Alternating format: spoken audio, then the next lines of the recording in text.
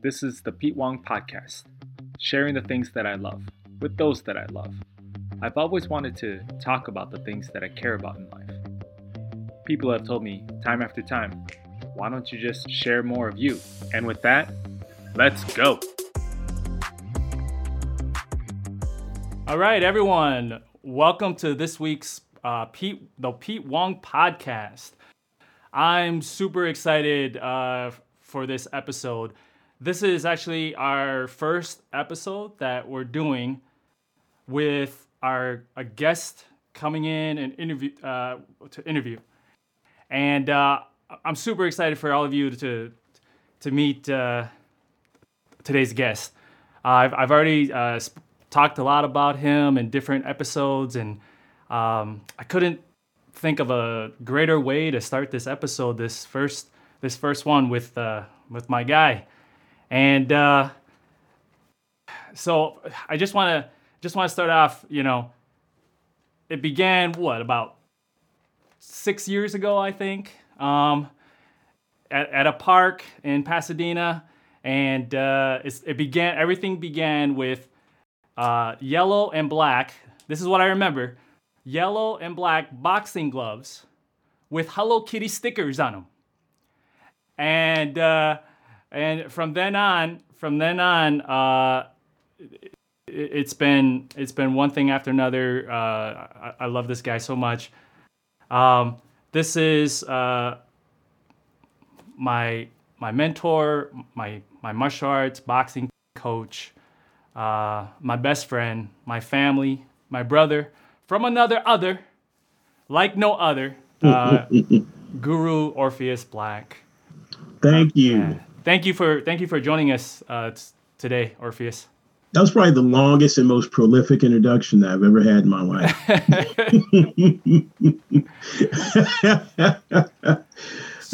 How you doing, man? I'm doing good. I'm doing real good, and looking forward to sharing this space with you and with the listeners. So I wanted to start off first telling people a little bit about you just through the bio, and then from then on we'll proceed. Sure. All right. So Guru Orpheus Black. Orpheus Black is a public speaker, educator, thought leader, and sensual spiritualist who applies ancient wisdom to offer modern-day solutions. He has cultivated a unique practice of rituals and spirituality to enhance intimate relationships and alternative lifestyles. He integrates Afro-Buddhism, psychosensuality, and the philosophies of martial arts. He is a coach's coach, guiding others in deep explorations of self and shadow, kink and dominance and submission. He is the author of The Enzo, a philosophy of submission, an esoteric approach to awaken the repressed human animal within by utilizing ritual psychology and practical applications. Orpheus is a sensual evolutionary who is at the forefront of the healthy masculine movement. Orpheus speaks against society norms of shame and repression, and instead offers insights and tools to dig deep into ourselves, speak to who we truly are, and manifest the life and relationships we truly wish to embrace. I love that. Thank you. I love that. I've never actually had somebody read the whole bio. Oh, yeah? Like that's a new one for me. Like, Yeah. you know what I mean? Like usually people just like will take it and grab it. And I'm sitting here thinking like, oh, I need to alter that part. I'm always making changes to my bio, so Yeah. Anyway, thank you for reading it, and I appreciate it. Yeah, no, I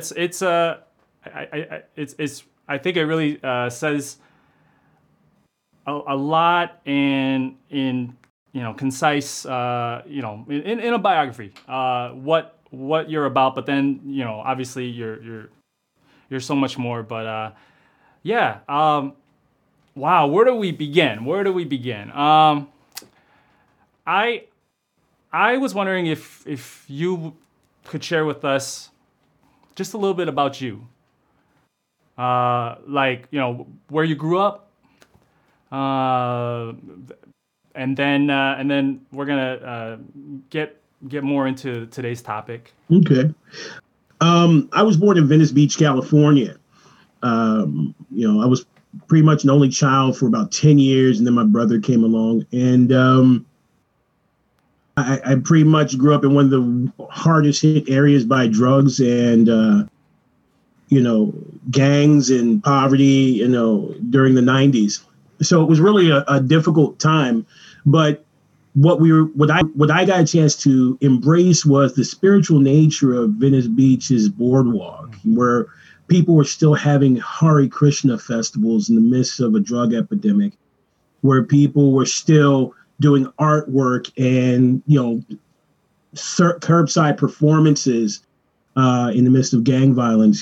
People were breakdancing on the streets for money, and yet still avoiding the perils of the situations that were surrounding us. So I think that I pretty much got caught up in a space where art and spirituality was kind of merging with the gritty realities of the 90s, you know what I mean? And so I think that's really what churned me and carved me. And of course, like any person, we chase money, we chase fame and fortune, and we go after all the wrong things for all the right reasons.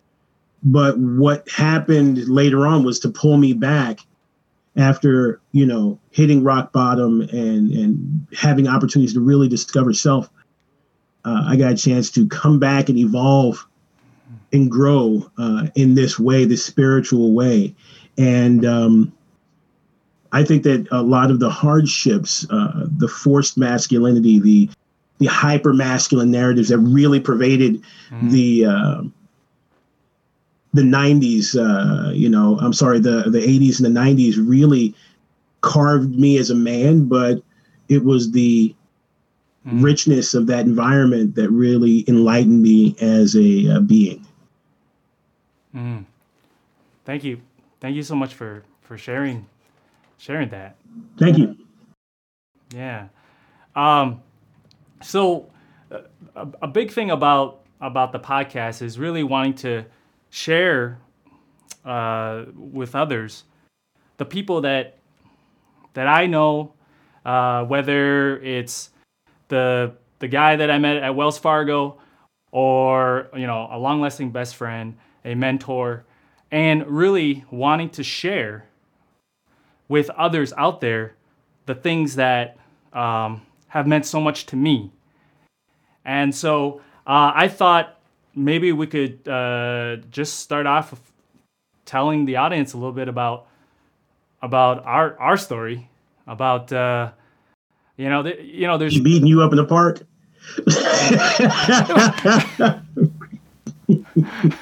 Well, you always I remember one time we were telling the story. It might have been at Palm Springs actually. But I remember that when we tell the story and you corrected me, and you're like, I actually didn't hit you. You just ran into every angle that your fist, or which months later, actually, let's not say months, let's say years later, I get it. Like, those of you boxing, MMA fanatics out there, or fans, you understand, how boxing is all about the angles.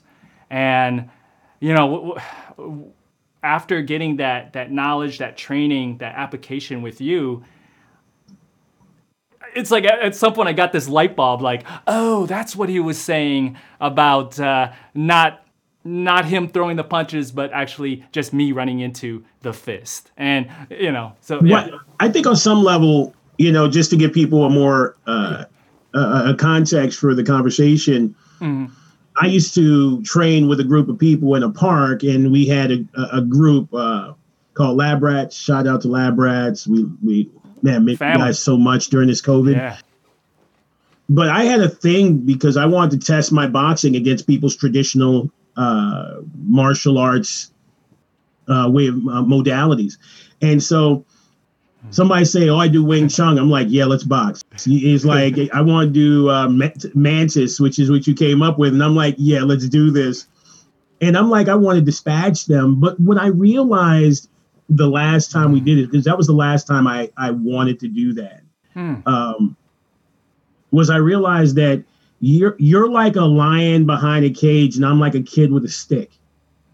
You know what I mean? Like you're trapped in this way of doing things, this structure that is supposed to be there for you and unleashed when at the right time. Whereas boxers are taught to be free and to throw the stick here, throw the stick there, and drive the lion to the different parts of the cage. Yeah. Right. Whereas the lion doesn't understand that they're caged. You know, they keep running to their own bars. They keep running to their own confines. They keep running into structures that are not beneficial to them. And that was what I realized at that moment. So when I say that I was picking you up on lines, you could say I was hitting you through the bars. You know what I mean? And so I think that's a big thing that we see as a metaphor for life, you know, where people are constrained by nothing, right? They're imprisoned by nothing. Never Ending Story was a whole story about nothing taking everything away from you. Right. And so a lot of people get imprisoned in this structure of nothing that doesn't allow them to be free. And so for me, it was a brilliant opportunity for me to realize that I was taking advantage in that space and not telling people that they were in prison before they boxed. Right. And then, but it's also up to you to say, now I can see the bars that were keeping me from being who I need to be. Yeah. Yeah. I've never heard you say that in the exact same words, you know, with the bars. So thank you for just dropping that. I love that.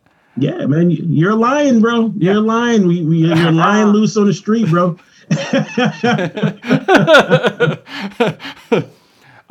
So at that time, I'll give people, you know, a little bit more context.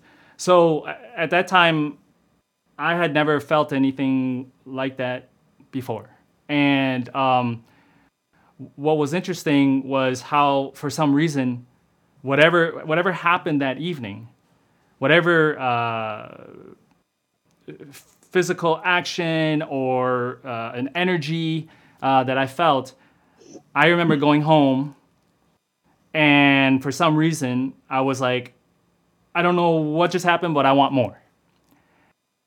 And from then on, I remember always seeking you out, you know, at the park, and just like from then on, you know, you started taking me under your, I'd like to say taking me under your wing, but you know, treating me like a prodigy, like a prodigy. No, like a protege. Don't pat yourself too hard on the back, man. What I meant to say was Freudian slip. Treating me like the prodigy I know I am. The Floyd Mayweather of martial arts. Floyd Mayweather of Mantis. No, okay, all right. There you go, the Floyd Mayweather of Mantis. Yeah, I like it. But it was just interesting timing, and you know, looking back, you know, because when you're doing it, you don't know, but when you look back, it's like I was hungry. I needed whatever it is that you were sharing.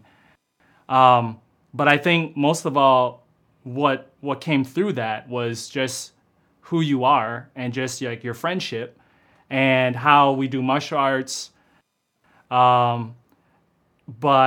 just everything that you share, it was just at that moment in my time in my life, I never had that before. And so that really made an impact in me. And I think that the martial arts was a way to the boxing was a way to express some of these, as you were saying, like in the bars, and learning how to relinquish those previous thoughts or previous habits and programming that were once there. Yeah. I mean, anybody can be the elephant if it thinks it's tied down. You know what I mean? Like if it thinks it's in the trap, if it thinks it's bound, you can beat up an elephant, but let the elephant loose, and it'll trample you, run you over, destroy you. And possibly look for everyone else in your family. You know what I mean? But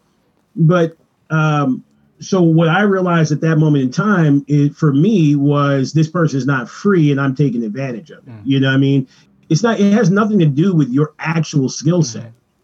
It has nothing to do with your actual heart. It's what you believe. You were trapped in a thing that you felt was beneficial to you, but you saw that it wasn't. Right? A cage is great to keep people out, keep the lion in, but it's shit at keeping people out. You know what I'm saying? And so that's the thing. As a boxer, I want to get in. But every time I tag you, you couldn't leave the framework to tag me. You know what I mean? And so for me, we again have to understand our limitations, right? And what are limiters that are being placed on me, and the limiters that we're placing on ourselves. Does that make sense? Yeah, it does. So I also want to add in there that so we trained martial arts boxing, bare knuckle boxing, and then we would start meeting outside of that, and we would break, as our buddy Henry like to use the word break bread. And dog. And Hollywood Henry. Hollywood. Shoot. He's gonna kill us. Through somehow, even through Zoom, he's gonna find right. So today we wanted to talk about sustaining and maintaining meaningful relationships, and between men, right? Between men, yeah. Yes. Okay. Yes. And so we're just. We're just beginning to share, as much as we can, a little insight into our friendship, into our mentorship, brotherhood, and but I think a big part of that is, like you've mentioned many times, is you always ask people to go out to eat after training, and as you said before, it's like you want to make sure everyone's okay. Everyone's like you're checking in, and of course at that time I didn't know.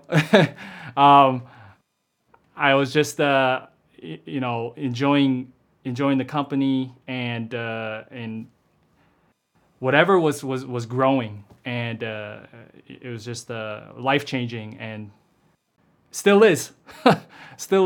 So but I was wondering, on from your perspective, what were your thoughts like?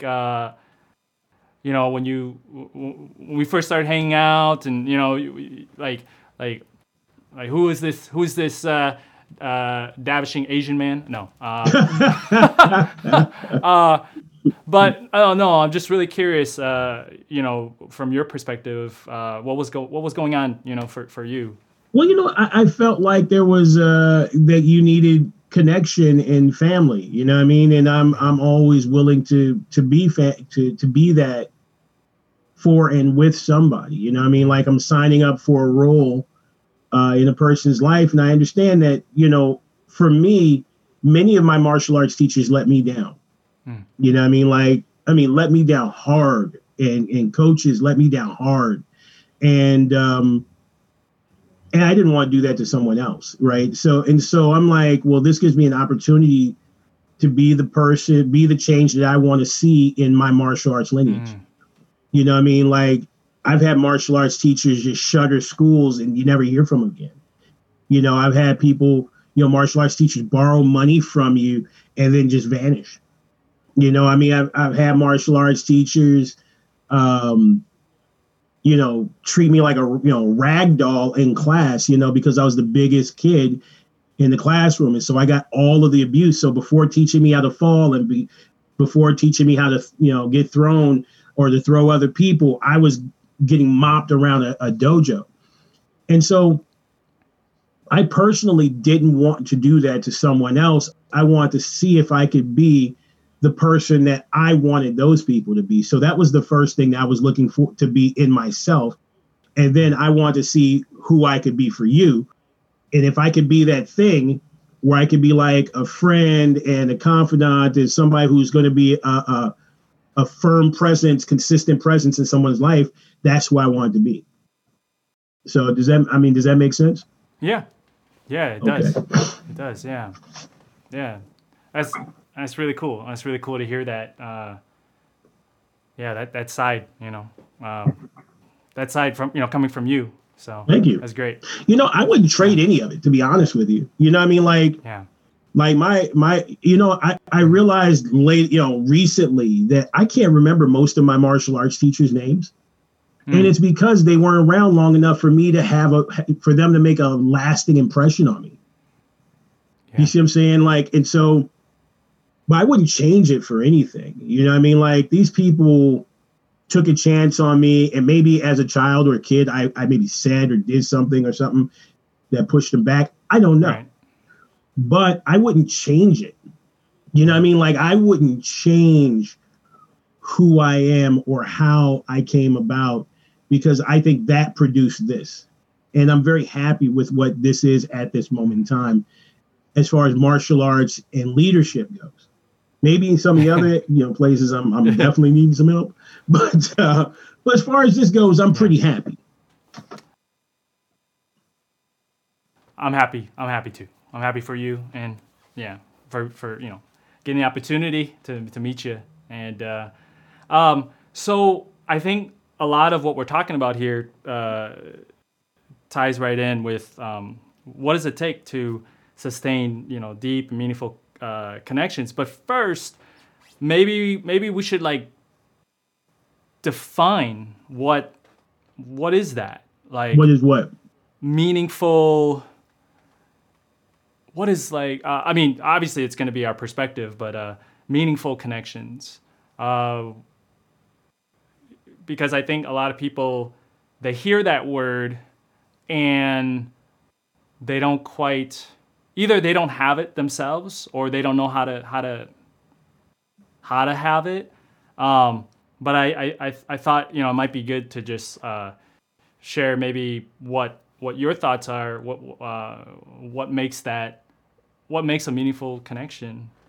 Well, you guys, I want to hear yours too. Okay, yeah. But I think first it's important to understand that we are meaning-making machines. That's what humans are. Humans make meaning out of everything. That's why we have religion and faith and superstitions, because we make correlations between, this and that, and we think that it has to mean something, right? So there's always meaning being ascribed to everything all day at all times, but meaningful, something that's full of meaning, this is really important, because the ones that we should be keeping are the ones that are most beneficial to who we are. The ones that we keep the most are the ones that make us feel the most, feel good, feel bad on some type of extreme. Sometimes what's best for us, as far as meaning, are the ones that mean things like, stability. They mean consistency. They mean trustworthiness. They mean not complicated. Those are the ones that people don't focus on because they're not exciting. They're not moving us to one extreme or to the other. It's like, I hate this guy. Well, you have a meaningful relationship with your hatred at this moment in time. right? Oh, well, I love this guy. Well, you have a meaningful relationship with your attachment and or your amorous affections. So we swing to these extremes, but the ones that we kind of overlook and take for granted Mm. are the meanings. What does your mom mean to you? What's your dad mean to you? What's your brother mean to you? We don't think about those meaningful relationships because they're not exciting and flamboyant. They're not verbose. They don't draw a lot of attention. But those Mm. are the ones that we need to invest in the most because they're constant. They're always there. They're going to Mm. enrich your life, whether it's now or later. Right? It's the important workings of the machine itself that we very rarely look to. We just see the machine as Yeah. a whole. We don't see each little part. You know, and sometimes those littlest parts are the ones that are the most important. They're essential to it running perfectly. Mm. Yeah. As you're sharing, I'm like, I'm like, wow, like it's definitely something I've been working on the last couple of years. But it really is. It's like, oh wow, I'm guilty of that. But then how I've been working on noticing those intricacies. And Mm-hmm. so for me, it's from our friendship that I feel like I learned how to value my true nature, and I never knew that I could. I never knew that was okay. I never gave myself permission that was okay. And so when I think about meaningful connections, it's when whoever you surround yourself with, or whether it's one person, two people, or many, they accept you as you are. And it sounds so simple, like it sounds so like, yeah, everyone can do it, but not everyone chooses to to do that. And I do also agree that it takes work, it takes effort. Um, I believe that in our friendship, we've sacrificed, we've for each other, Mm-hmm. Mm-hmm. and in a sense, I never looked at it like a sacrifice that I didn't want to do, but I looked at it like let's take something very specific example. Uh, so we used to train on Sunday mornings, what we call fight church. I just love that word. Um, and then we trained Thursday. Well, we started to train Thursday nights. Um, and Orpheus is like one of he's the most consistent. Uh, he always showed up. And even when, we laugh and joke about it, but it's so true.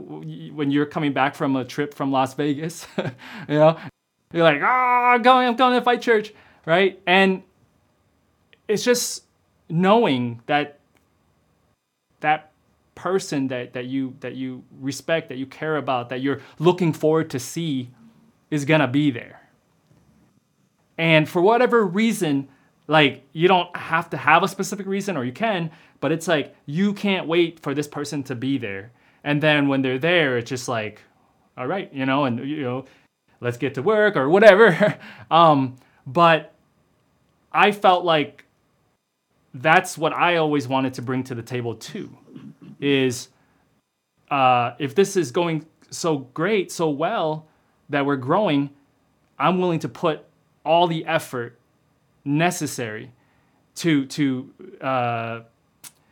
I don't know if it's proper way of saying like bridge, not like you're meeting each other on that bridge, and I don't like to look at percentages, but it's more like you just know that effort is there, that dedication is there, and also the accountability.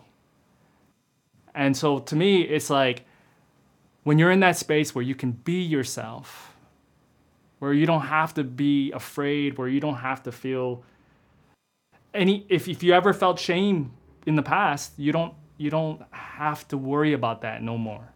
Mm-hmm. That to me is like the beautiful thing about meaningful connections is when you can just be yourself, but it does require work. Mm. Yeah. Yeah. Yeah. We're always making either explicit or implicit agreements with each other. We're making them with the world. We're making them with businesses, clients. And what I've chosen to do is try to be as explicit as humanly possible. And let's talk about what explicit is. It means I'm being very detailed about my expectations and the expectations of others. I am saying literally that this is who I am. This is what I'm going to do. I can be held accountable for it. I'm expecting everyone else to say who they are, what they're responsible for, and understand that I'm going to hold them responsible for it. That's an explicit conversation. Explicit conversations have both rights and wrongs. I'm very detailed about it. Implicit conversations are ones where we imply what we are saying. It leaves a lot of room for thought or possibilities, or it's enforced by social conformity or cultural narratives to support a dialogue. But so a person might say, "Oh, you want to hang out?" What does that mean? I mean, like that's not a literal statement, and I don't know what that means. Well, I mean, it can mean whatever. We could do whatever. Yeah. I don't like implicit conversations. I mean, I need a very detailed, context of what we're going to do, who we're going to meet each other, because then I can give full consent. I can show up 100% because I know exactly what it is that a person's asking from me. Right. And so we always do these implicit conversations because it leaves us a way out. Well, I never said we were going to go to the movies on Friday, but you said we're going to hang out. Mm-hmm. Well, I mean, I didn't say movies, though. I wasn't being specific. Right. And everybody wants to leave themselves a way out as opposed to being a person of their word, a man or woman of their word. If you don't want to do it, then just be explicit. Yeah. Mm-hmm. Say what you want to do and what you don't want to do, or even better, say what you want to do with me and what you don't want to do with me. Those things for me are very important. Those agreements can last forever. They can have binds that keep us together for a long time, right? But so many people are scared well, it's going to sound horrible, or they're going to be mad at me, or they're going to, I give two shits about you being mad at me, but, I need to show up and be consistent. I need to make sure that I'm operating within my framework that helps me be a person of integrity. That's the only thing I can really speak to, right? And then what you tell me is what I hold you to. So I think for me, that's why I kind of do with any group that I'm in, any session, whether it's martial arts, whether I'm teaching or learning, you show up to me, be very specific with what it is. Don't imply. Tell me what this arrangement is so I can understand, so I can hold up my bargain and I can hold you accountable so you can hold up, to kind of help you want to hold up your own. Right. Yeah. As you were sharing, a thought came in my head about a lot of people I think out there are, for some reason, choosing to be in relationships where they feel fearful, or that term walking on eggshells. And I think what you're hitting right on the point is that we don't have to be afraid to say what needs to be said, what we want to say. And I hope I have that, in that area.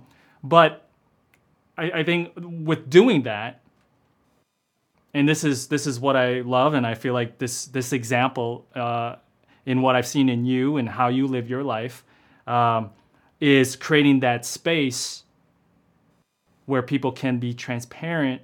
You welcome transparency, but also you're saying it's a safe space And because I know for myself, growing up, there was always this fear of for some reason, like making a mistake or saying something that might hurt somebody's feelings.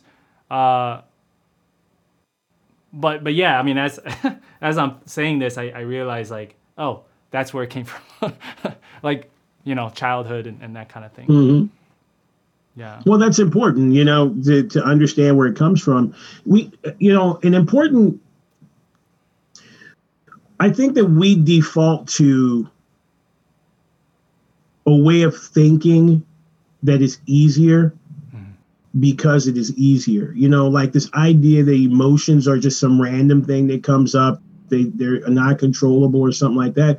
But emotions are not feelings, right? Emotions are concepts that you're applying to a very specific situation. And what we fear is what I imagine in my head not lining up with reality, right? That's our fear, right? We're uncomfortable with the possibilities of these two, of what I think in my head actually coming to fruition, right? These are concepts that we're thinking about at all point in times. Case in point, this is how this works. You're walking down the street and you hear something rustle the grass, right? And you're thinking, in your mind, you imagine a snake's going to pop out, jump, and bite you, right? Well, the next thing is the actual scenario, right? What actually is happening, right? And so one of three things can happen. A snake can actually pop out the bushes and you do and everything happens just like you imagined it. Nothing pops out of the bushes, and now you have this reality, and you're like, okay, no matter what, whatever. Or you can imagine in your mind, you can imagine and actually see a snake that is not there pop out, right? There's only three things that can possibly happen, right? But what will happen every time is your body will feel the stress, pain, anxiety, regardless as to whether there's a real snake there, an imaginary snake there, or an illusionary snake. Your body still feels the stress of that situation, right? So when we get tired and we're exhausted because we've mentally drained, it's because we've run so many scenarios in our mind that didn't pan out or happened exactly the way we thought, or our imaginations are funneling more things in, but we drain ourselves and we have nothing to give to the actual relationship. So we don't talk in specifics. We talk in these semantical imaginings that go on in our mind. Pete's going to be mad at me if I say I can't make it. And then he's going to do this, and then we're not going to talk anymore. Then I call Pete up and he's like, "No, dude, it's cool."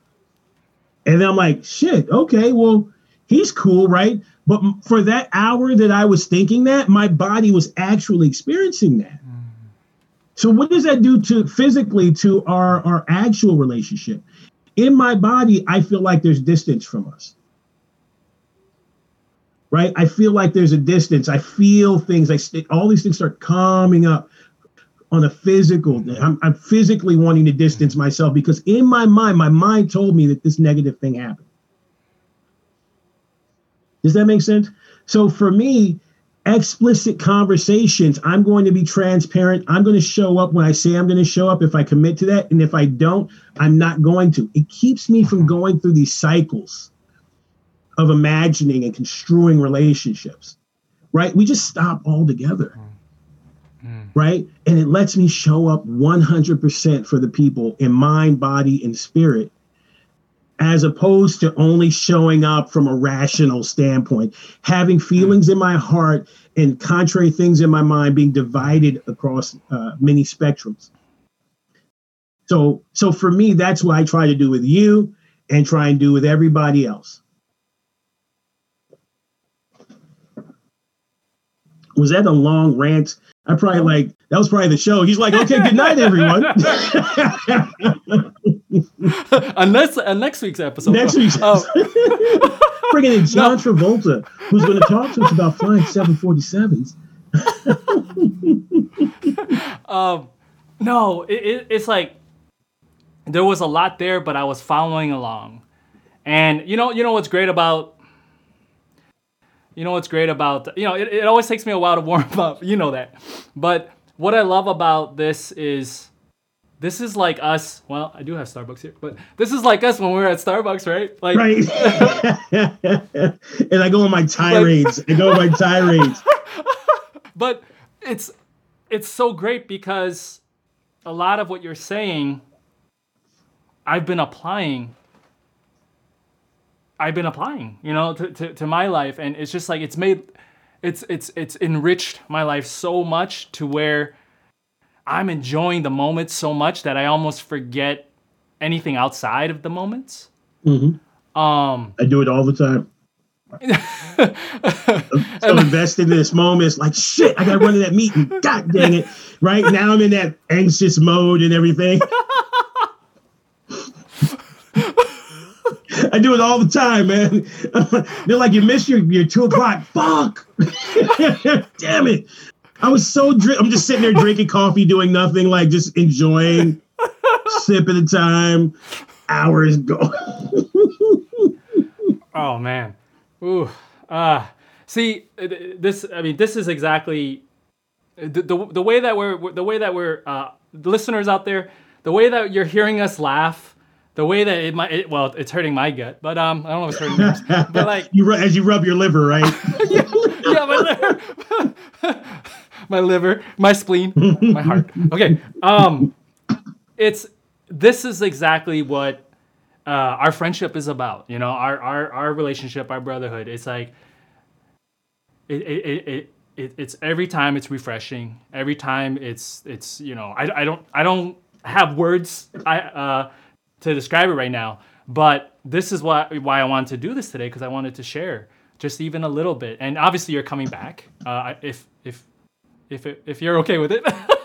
I'm coming back? Oh, on the show later? Yeah, on the show, yeah. You're already booking me for another one? Let me let you talk to my assistant. My manager will get back to you. Okay, all right, let's get back on topic. Right. So let's get into specifically for men. What, and I don't know if am I assuming? Maybe I'm assuming, but I feel like, and you and I have talked about it also, that so many men approach us when we're together or individually and say, I want a place to talk. I want a place to share. I want a place to, I don't know, fill in the blanks. But that's, one of the main reasons why we wanted to hit this topic today was to give some examples of through our friendship, through our brotherhood, what we think can be the pieces for sustaining deep and meaningful connections. But how do we begin this conversation? Well, let's talk about it like this. Yeah. One of the things that when I do these classes is there's two questions that everybody has asked themselves at some point in time. Who am I and why do I matter? If you're not asking yourself those two questions, then actually every other question that you're asking yourself is just stupid. Because we go into our relationship, it's like, I don't know who I am. Do I even matter to you? You know what I mean? When you go to your boss, I obviously don't matter to you because I would have got the raise. You know what I mean? Like, I'm losing my identity in this relationship. I don't know that I matter. So who am I and why do I matter is the most important questions that anybody's going to ever ask themselves. So that's where meaning is extrapolated, right? If you are a friend, that means you matter to someone. They know who you are. Right? If you have a lover, hopefully she knows who you are. You matter to them. How do you know? They have factored you into their life. They have factored you into the work environment. You are a factor in what's transpiring. if you want to know who you are and if you matter, you have to know who is factoring you in. So if I say, Pete, we have a party, I really need you to be here at 10 because I want you here, I need your support, and blah, blah, blah. I factored you into my equation. That means you have meaning to my life. You serve a purpose, right? I know who you are. I know I can depend on you for whatever the thing is. And that is what we're looking for, that simple criteria, that simple formula. Who am I? Why do I matter? If I'm being factored in, I know that I matter.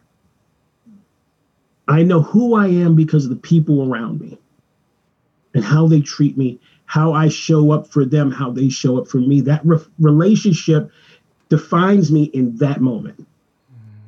So to me, that's what we're talking about amongst men. But the conversation amongst men is different than your relationship with a company. It's different than your relationship with a lover. It's different because of the societal expectation of men is different, right? So to me, there's a lot of different ways of being a man, quote unquote man, ways of being masculine, right? There's many different ways of showing up. And again, this is, I think, what we're really talking about. Ways, the way that we are showing up. What do you think? The way, yeah, exactly. The way that men are showing up. I'm trying to think of. I'm trying to pull specific conversations that I've had, with different people. Well, I guess in my experience, I've noticed that there's a lot of men that I know that don't have these kind of conversations, that they don't feel safe, or they don't,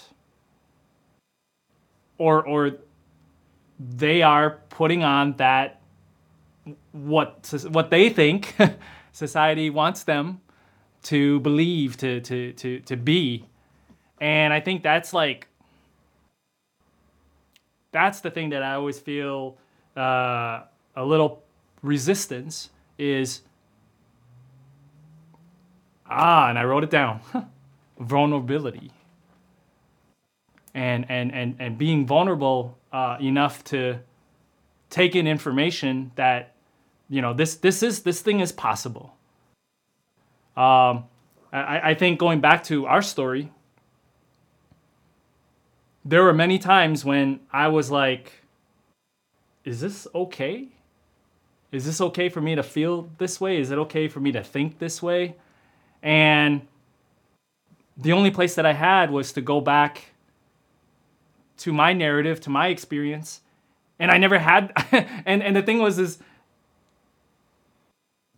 it was a box. It was a surprise box. It was like, I don't know. I don't know. I've never experienced this. But it was just saying, I can, just giving myself permission that I can, and going forward. And so I knew that, I didn't know at the time, but looking back on it is, I had to be in a state of mind or state of being where I was vulnerable to accept what was being offered. I don't know. I'm kind of, I'm just thinking out loud. But yeah. Pontificate, Pete. Pontificate. You can help me with a word. What in Chinese? And I'm not too sure if it's Mandarin or because the language is so old. What is Xin? How do you pronounce Xin? Is it Xi? It's Xin. Yep. Is Xin? Yep. Xian, but depending on what tone you want to do. Okay. Yeah. So one of my issues, like many Americans, is the fact that we read like Confucianism and Taoism and shit, and we look at the big concepts because they're easy, and we don't look at the smaller ones. And one of the concepts that I think Confucius first kind of really dropped on us, and it was kind of a smaller supporting narrative, was xian, right? And it's kind of like trustworthiness, right? It's like, it's being a man of your word. It's really what it means, right? And then so you get this thing called xian qi, right? With qi being a life-giving energy, a force, whatever you want to call it. But when you put the two together, what it really speaks to is the energy that another person feels when you say that you're going to do this thing, right? You're like, I'm going to do a podcast, and can you help me with the podcast? They're like, yeah, we're going to do the podcast. That energy from when you say that you're going to do the thing, right? They're all charged up and they're ready to go. And that's the forward momentum, the energy that you need to move mountains, to lead men. When you say that you are going to do, it's the active forward propelling thing. And when you keep your words, you keep the momentum going, you keep the energy going, right? But what happens when you don't do that? That energy goes negative, right? And it starts coming back in this negative form. It's like, this dude said he was going to do the thing and he didn't do the thing. It becomes resentment, right? It becomes a mistrust, a distrust in the individual, right? It's like you keep telling me and telling me and telling me, blah, blah, blah, and it's not happening. We can't form a bond around this thing. I can't get excited for you because you keep changing this energy in me. You fill me up and then poison it. And now I'm sitting here with this poison and the only way I can get it out is to give it back to you.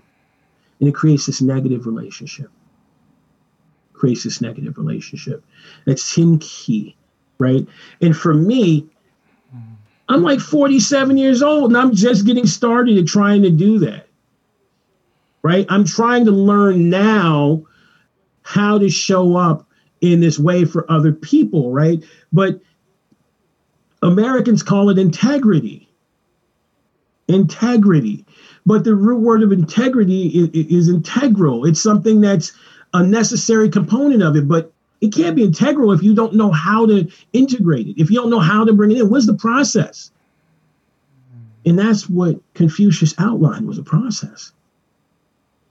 Say what you're going to do and then do it, and you'll reap that energy back many, many times stronger, right? Do what you say you're going to do, and you'll reap it back. But then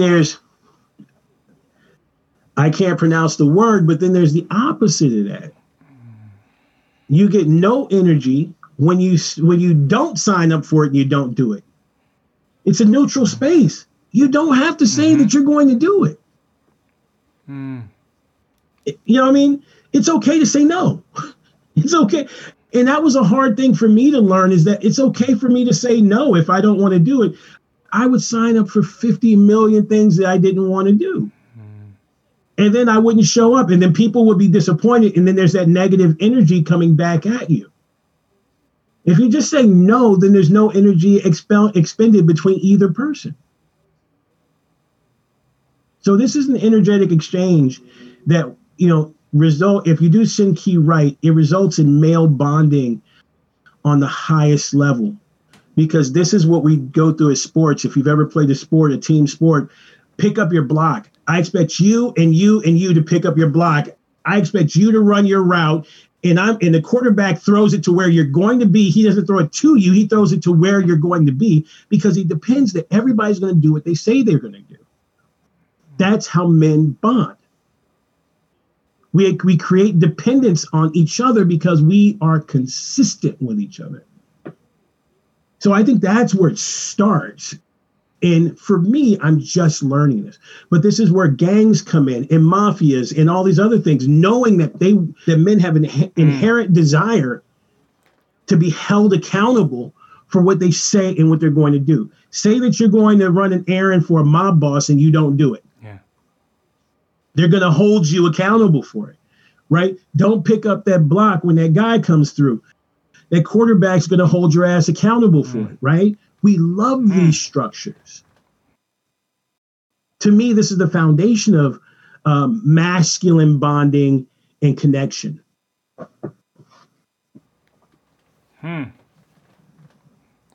Yeah.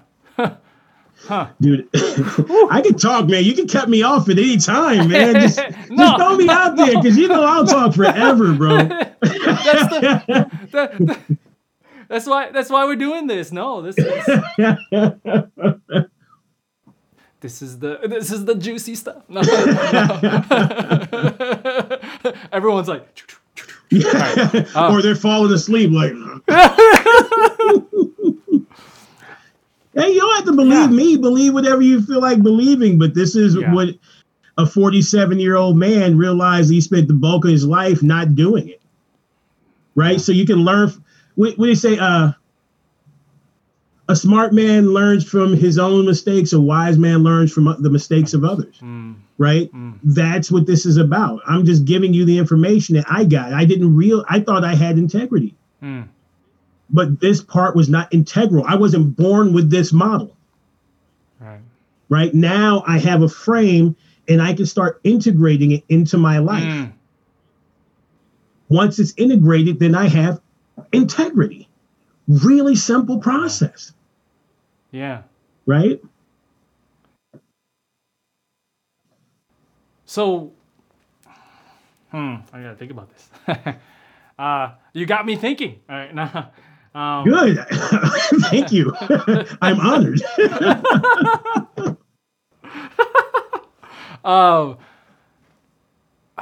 Okay. Because lots of times we find that there are men who feel pressure that they can't. I mean, and just like you gave the example, sports, right? Sports is always especially here in the United States, but also in other countries too, depending on what they're doing. They have that framework. They have the even the specific roles, right? You have your coach, you have your manager, all these things. But let's take it to the home, or the streets, or everyday people. Why do you think? Because I remember working in the schools, and I always remember the challenge that I had with young men was them recognizing that they could have something other than what they have at home, what they grew up with. But I think that's always the challenge. And I was even in on a conversation the other day where they brought that up. It's like, it's so bad of me to admit, but they were talking about working with youth, right? And I was like, I've had it up to here with youth. It's like, I mean, it's just, because they need their time to learn and to live life, to experience. But maybe that's why it takes us so long, because we need to experience a whole lot of pain. I don't know. It's like, what like, when you think of that, do you have thoughts on what can help those situations where the kid, I guess it's case by case basis, right? It's like, that's where these programs are developed. So the young boys can learn in a specific way. Like we always talk about boxing and these different gyms and how boxing, is how it can train the youth, the young boys, and to learn these qualities as men. But I just keep on thinking about that. It's like, like you mentioned it. You mentioned your narrative. I mentioned mine. You know, a different context, but we all. And is this the word that you brought up to me many years ago that I always fall back on and kind of like I'm sharing with others? Deprivation. Deprivation, privation. Privation. Okay. Privation is an inherent lack of something that person feels it should be essential to their existence. Like everybody feels like they should have a mother and a father when they were born. You know, like they feel like they should have that. When you have a privation, you're born without those things that you think are essential. When you have a deprivation, those things were taken from you. Taken, right. Right. So those are two different things, right? And so no, I think what we're talking about is not having implicit and explicit conversations with our youth. Yeah. Right. Again, when we talk about sports, what we're really talking about is mock combat. Right. It's how we organize ourselves to accomplish that goal. Right. And there's a hierarchy. There's, you know, the team captain, and that team captain talks to the coach, and that coach gives him information that captain disseminates amongst his people, and then they operate in a way where they're following orders, right? They're led by this person. It doesn't matter whether it's war, it doesn't matter whether it's football, it doesn't matter whether it's basketball. It's still the same thing.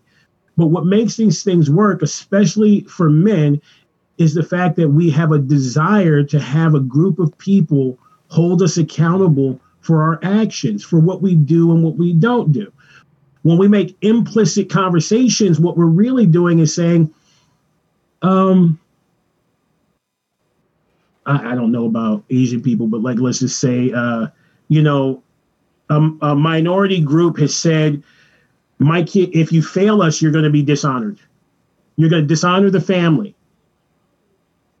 That's not an implicit agreement with me and my father. That's a cultural narrative that's kind of pushing me into doing this thing.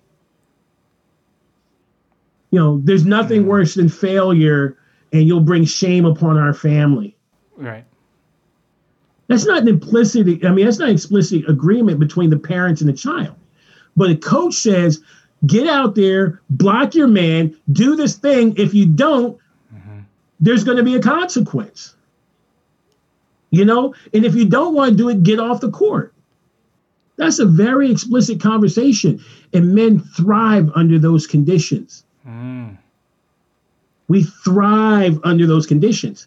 The other condition where it's a cultural norm, you can never escape it. I can always not opt into the explicit conversation. Like, forget, I'm not picking up my man. Screw that. I'm sitting on the bench. Or I'm quitting the team.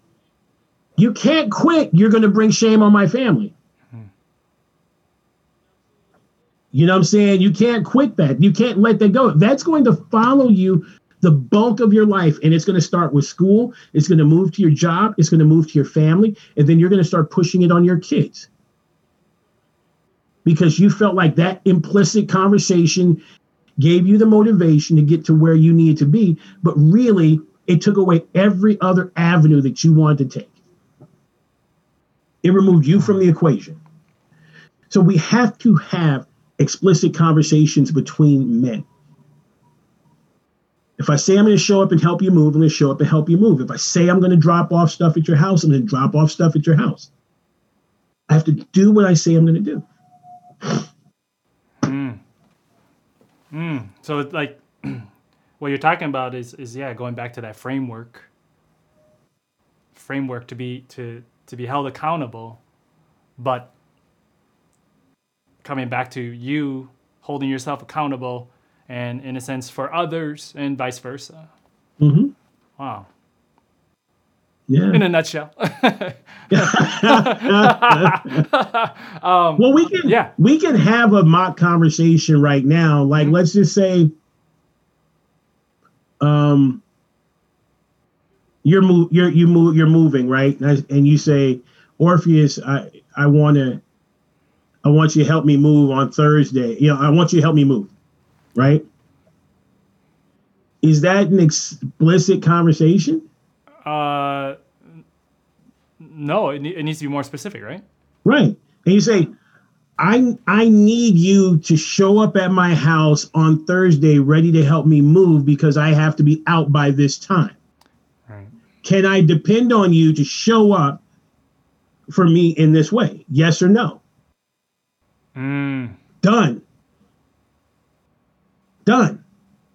But people don't want to say, but I don't want to be rude. I mean, that's kind of mean. When you're friends, you can say it. What it says is there's a certain amount of urgency there. You need me, and as your friend, I'm going to be there. But if you say, well, I need you to help me move. Well, when? Like Thursday. Let me see if I can do it. And then nobody does anything, and now you're thinking, your friend didn't show up for you, but you didn't tell him to show up for you. Yeah. You see what I'm saying? Yeah. Yeah. And I remember moving the couch. Right. It was a fond memory. We also need reasons to work together. Yeah. We need to find things that catalyze the relationship, because you don't know who a person is until you've had to work with them too. You know what I'm saying? Like, is this person going to show up for you in this way? Well, maybe he's not that type of friend. I'm going to say it. I'm not the type of friend to help people move, but I'll show up for you all the other times. Right. I hate helping people move. Like, I hate it. And I just won't sign up. I'm like, I'll go to the Home Depot and get somebody, send them over. This dude's working in my stead. I'm just going to sit here, but I still show up. Yeah. And you've offered your truck many times too. Yeah. Yeah. But if I can do it, I will. Yeah. But I don't want the pressure of what people think a friendship is. I don't know what somebody else's idea of what a friendship is. Mm-hmm. And so I shouldn't be expected to you're a friend, you're supposed to help me move. No, that's an explicit conversation. I didn't, implicit conversation. I didn't explicitly say that I would do that. Mm-hmm. Mm-hmm. You see what I'm saying? Yeah. Wow, that's awesome. I have more to think about. I'm not saying too much, man. Tell me to scale it down if it needs to be scaled. No, it's great. It's great. So I'm just looking at the time to see. Yeah, to see. Was there anything else specifically that you wanted to bring up regarding meaningful connections, either forming or sustaining for men? Anything else you want? I think there's in the same way people talk about love languages, I think they also have friend languages. You know what I mean? Like how we communicate with each other and how people express their friendship. And we can't expect every friend to speak the same language. True. We have to hear what the language is that you use and say, hey, you know what? That's good enough. Right? Some people are the type of friend that want to take you out. They want to buy you stuff. It's like, hey, I'm buying dinner for everybody. And that's their love language. It's providing. Some people show up for you to move your couch. That's their thing. Right? Some people are going to be the guy you talk to at 3 a.m. after your girlfriend broke up to you. You know what I mean? That's that person. There's a guy who's going to get into a fight with you. He's going to defend you. We can't expect all these people to be the same person. We have to, what is your friendship language? Let me be fluent in not only my friendship language, but yours, so I can speak your language. And then you learn mine so that we can create this relationship. I mean, people can hear how we talk now. I mean, I talk very differently than you, right? But I've learned, like I try to learn Chinese concepts a lot more because you're my friend, right? So we can talk culturally, not just colloquially, right? I'm the type of person that will research your culture and your martial arts style and listen to things about your family, know your sister's names and all these other things, because that's the type of friend I am. I am not the type of friend that'll help you move. Right. And I'm okay with that. You know what I'm saying? Like, I'll loan you my truck, but I'm not lifting shit to get in there. You know what I mean? But that's okay, because that's my language. You can depend on me to speak my language with you and for you. Right. You're going to get into a fight. Remember, I didn't want you to get into a fight with that dude because he was much more advanced than you. I'm like, I'm going to catch this fade, even though I'm, I had legal issues. Right. I'm that type of friend. So we have to be more accepting of the types of friends we have, to say, I can depend on this person for that thing, for what he has said he is explicitly on the hook for, and not just feel like he's just supposed to be this universal good guy. Right. Right. That's really interesting that you brought up the 5 love languages, because the last 2 weeks, no joke, I've been having conversations about that. And then even me and my girl last week, or sorry, on Saturday, we actually sat down and figured out kind of where we're at. And yeah, just to take a page from you and your family, your relationships. What is it like? I want to say protocol, but more like taking the time required, even if it's writing it out. It's like putting it on paper. I think you said that a few times. Yeah, that's explicit, right? Yes. You know what I'm saying? That's what that is. You're being explicit.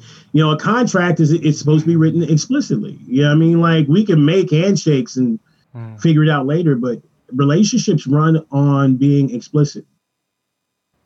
Yeah, and it's been beautiful. Right. Yeah. And I think the 5 love languages books is stupid as hell, but you know what I mean? So are those I mean, there's like 5 points, but is that exactly what you're talking about? Like to some extent, the okay. framework around it, yes. Gotcha. But I look at relationship books like I look at parenting books, right? Parenting books don't make you a better parent, but people who read parenting books tend to be better parents because they're making the investment in the thing.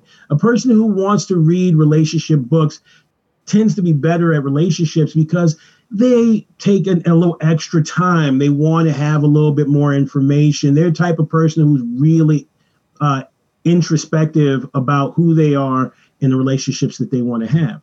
So again, those books don't make you better, but the type of people who would read those things tend to do better in those relationships.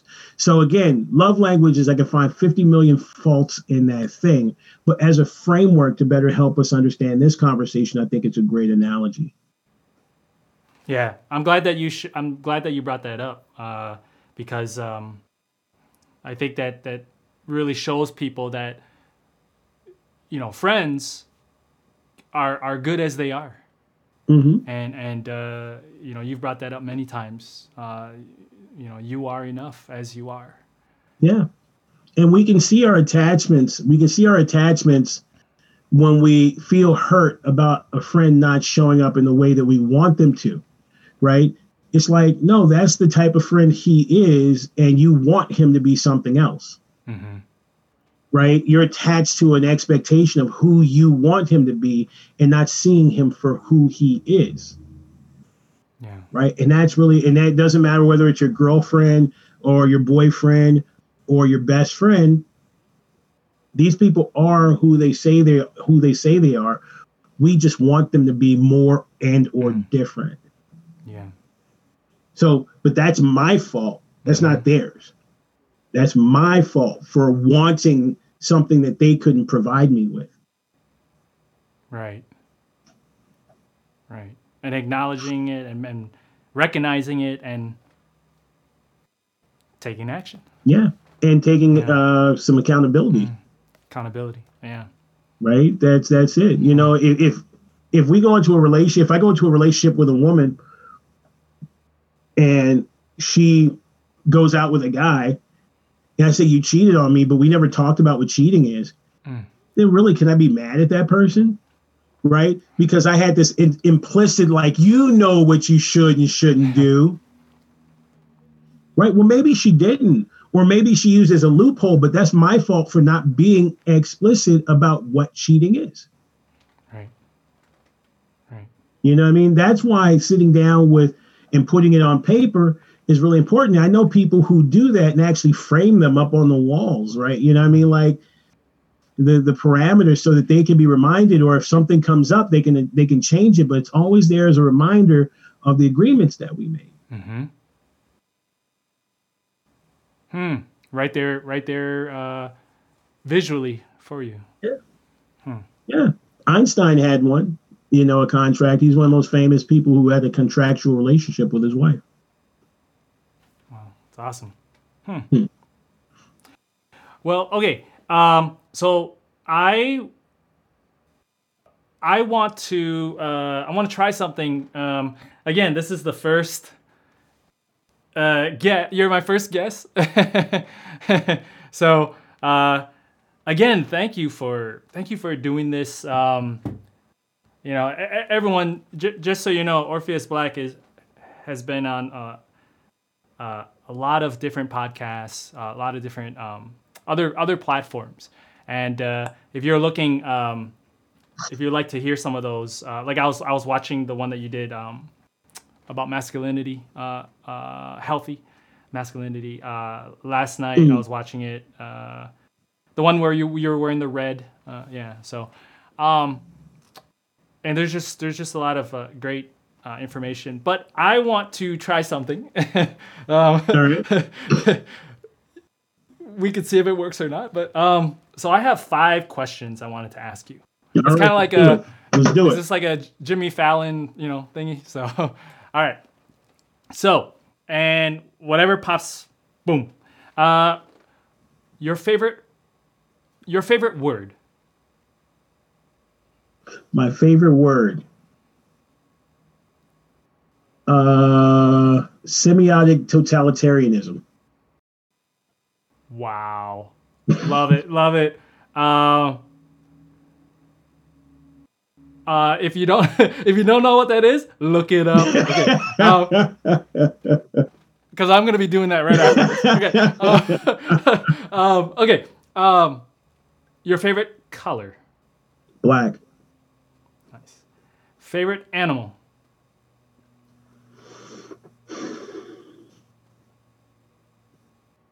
Tiger. Awesome. Okay. Okay. This is.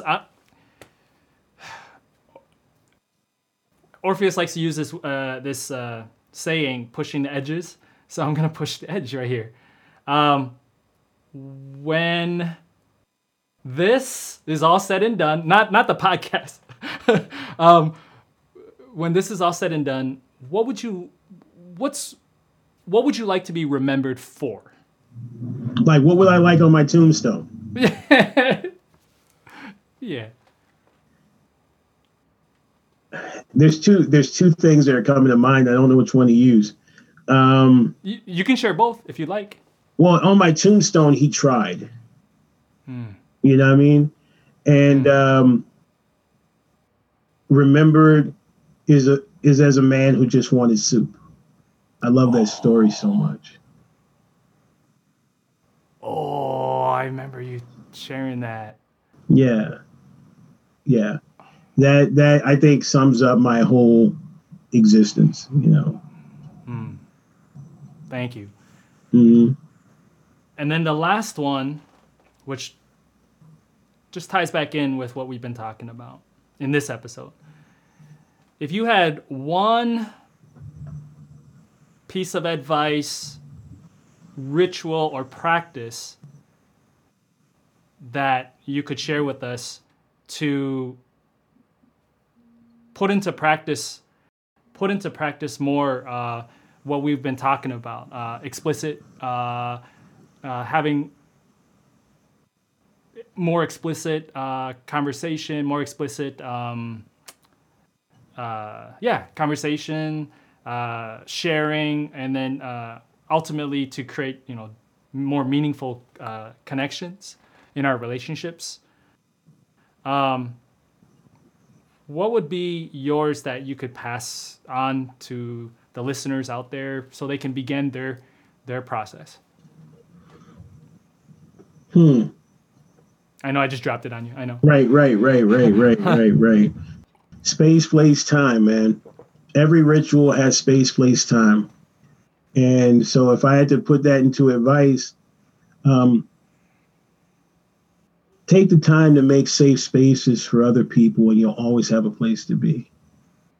Right? Everything becomes worth the sacrifice. Said like the man. The man Orpheus Black. Okay. Thank you. And then, did you have anything else that you wanted to add?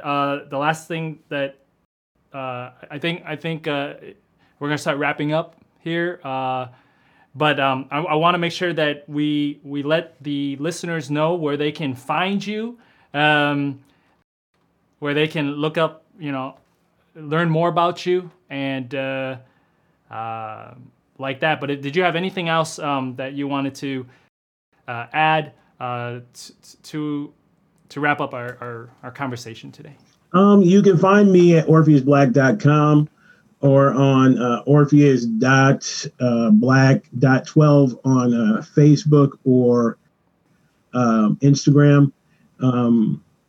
You can search askorpheus.blogger, where I have my blog up. It's not really updated, but you can find more about me. And just be kind. Be kind to one another. So there you go. All right.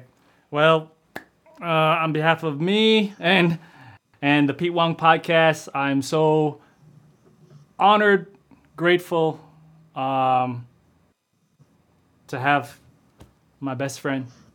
I'm never, ever shy to say that. Yeah. If I'll make you a little ashamed, I'm not pushing the edges enough. we still got time. But no, this has been great, and I hope you'll be up to returning, and we'll pick another topic, and we can give everybody a little bit more insight into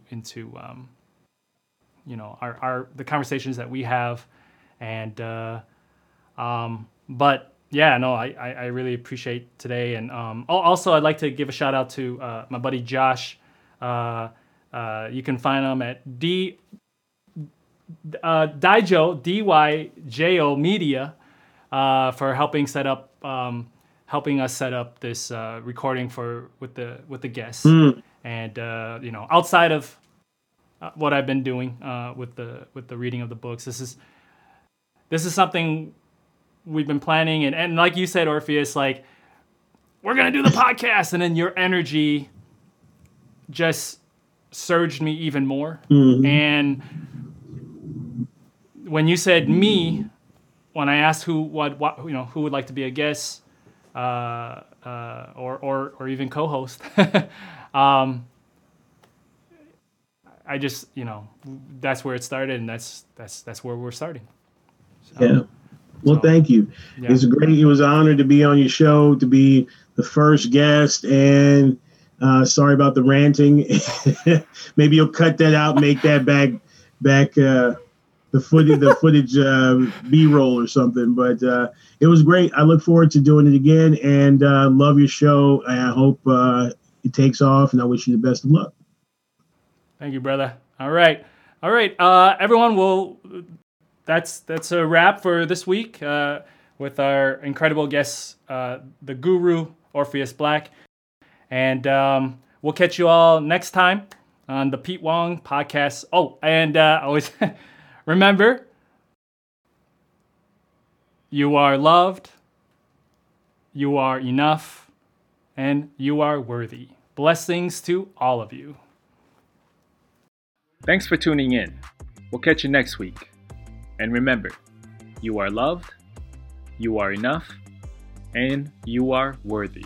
Blessings to all of you.